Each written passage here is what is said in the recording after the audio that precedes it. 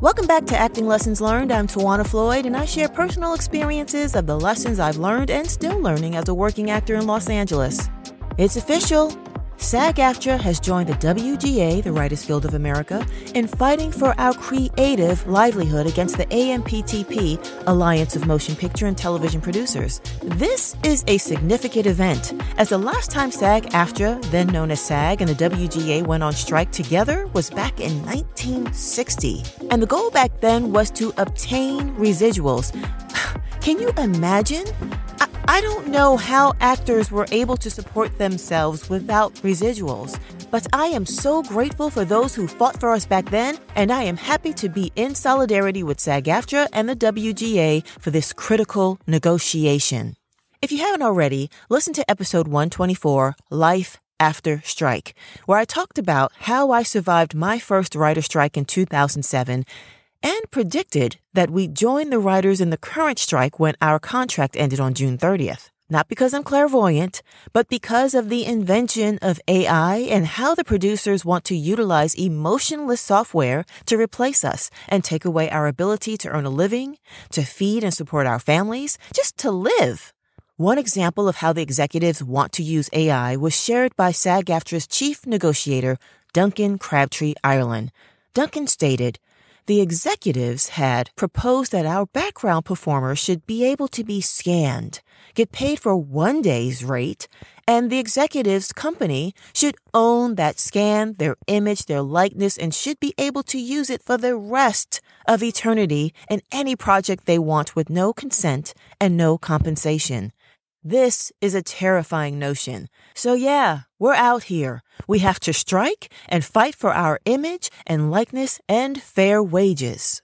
Now, I can't call what I'm about to say a prediction. It's simply foreshadowing based on history repeating itself. But we, meaning the United States, may need to brace ourselves for a pending financial crisis. One, because we are already in debt, having yet to rebound from the negative financial impact of the pandemic fully. And two, if Hollywood goes on strike, it's not just the people residing in Los Angeles who will feel the effect. Just like the writer strike of 2007 was felt worldwide, so shall be this one. Hollywood is a significant contributor to the world's economy. Pre-pandemic, in 2020, Hollywood contributed $504 billion to the U.S. GDP. The U.S. and media entertainment industry accounts for 6.9% of the total U.S. GDP. There were 1.4 million Americans employed in the media and entertainment industry in 2022. Now, it's likely not all of this 1.4 million falls under the WGA or SAG-AFTRA jurisdiction, but I'm betting a high percentage of industry workers are going to tighten their purse strings until production starts again. So when you think of capitalism or consumerism and its impact on the world economy, with a high number of entertainment folks tightening their purse strings, the result has to affect the world economy adversely.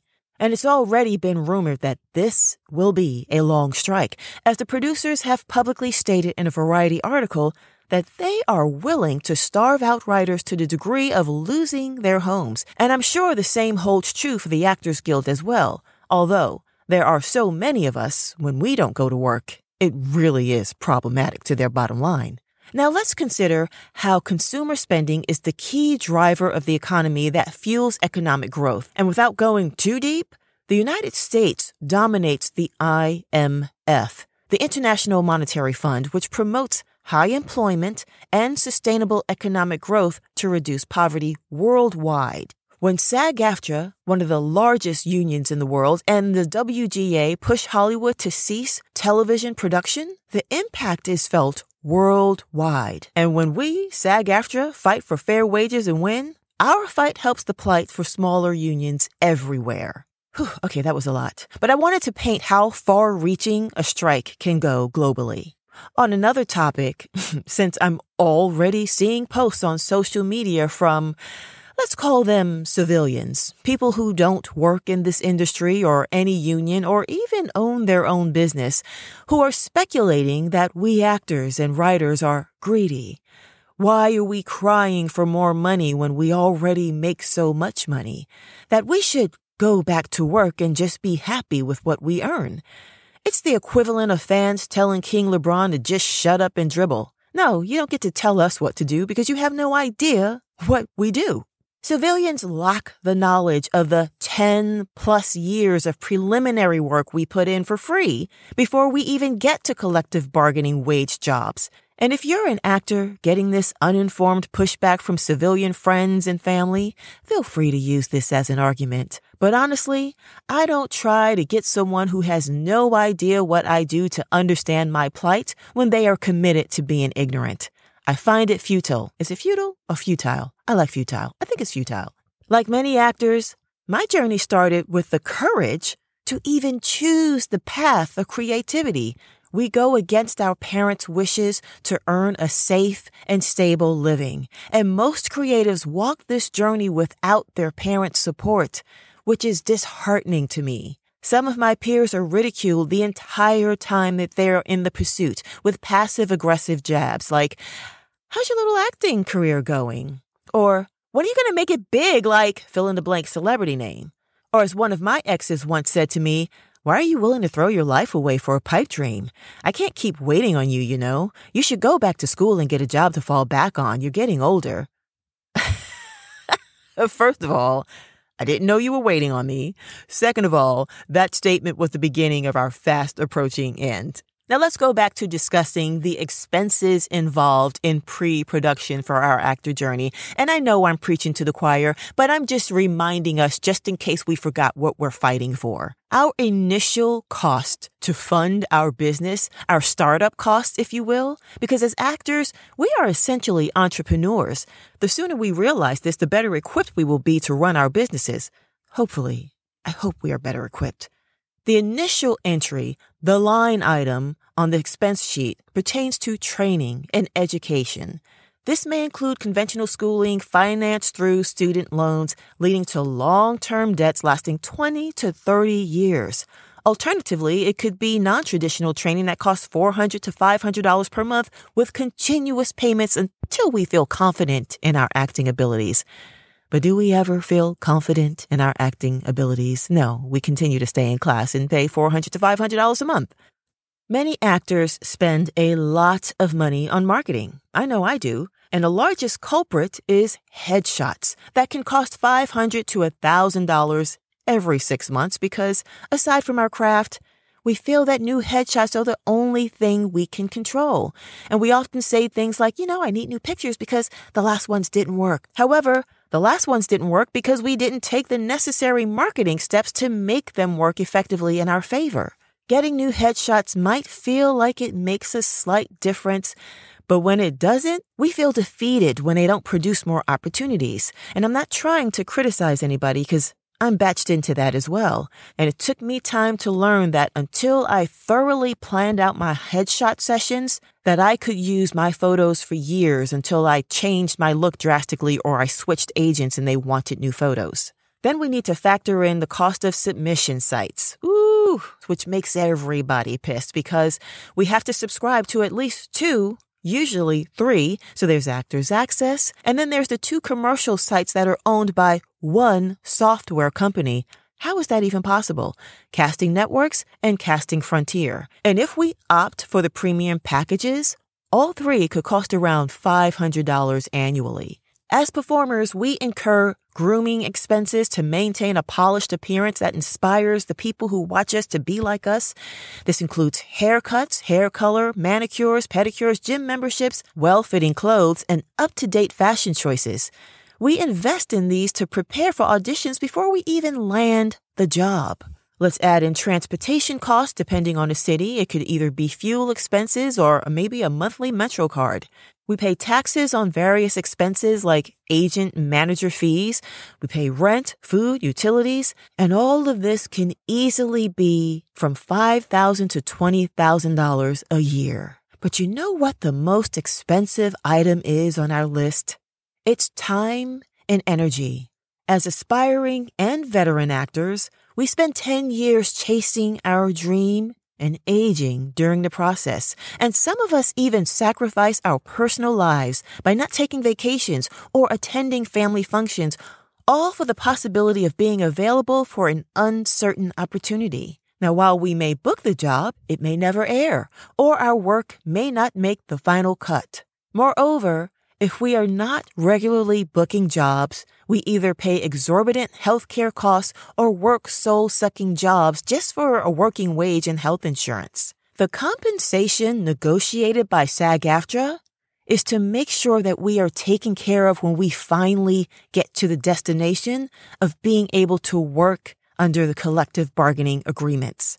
The compensation is determined by the amount of revenue generated from advertising or ticket sales, which amounted to, let me go back, $504 billion in 2020. Meanwhile, the executives are taking million-dollar incomes. Now, when I book a single national commercial that airs frequently, thanks to residuals, I can use the earnings to pay off any outstanding debt from the previous year, live comfortably in the current year, maintaining good health and energy to pursue more work, and or contribute to my retirement and savings plans. And that's in commercials. And it used to be the case in theatrical, not to the same degree, but now with streaming, it's damn near impossible to earn a living because there are no residuals. Or actually, let me take that back. The residuals are nominal. So yeah, this is my tangent and my gripe to all the civilian friends and families who are not even willing to invest in their own creative outlets,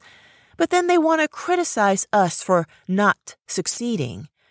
Well, the mere boldness to start is success. To be courageous enough to get up after every unspoken rejection is the success. And once we get to the place when we are working, whether sporadically or regularly, we deserved to be paid well, based on how much money our industry earns. All the creatives deserve to be paid their worth. And I know I'm getting all upset and I'm talking to you about this as if you're the civilians, but maybe a civilian will be listening and they can be educated on what it is that it takes to fund a career. But you know what? Honestly, let me let this go. Because the opinions of non-creatives are really, truly irrelevant. If they have talent but are too scared to pursue a creative career, why should I be interested in their thoughts? This may sound blunt, but it's not as bad as someone asking me when am I going to make it big, or that I'm getting too old, or I should go and work for Marvel. I can only speak for myself, but I'm in too deep to turn around now. And even when we have to deal with producers trying to impede on our wages and our livelihoods, I still love what I do, but not to the deficit of earning a living wage. Above and beyond, actually. Okay, I've got that off my chest. Back to what I was saying. So the writers have been striking for almost 2 months. And from what I can see, their endurance is still high. And now actors, we get to come in as reinforcements to fight the good fight. With our combined numbers, we are not going to be railroaded. So now that we are in the strike, the question is, does this mean that SAG-AFTRA can't work anywhere?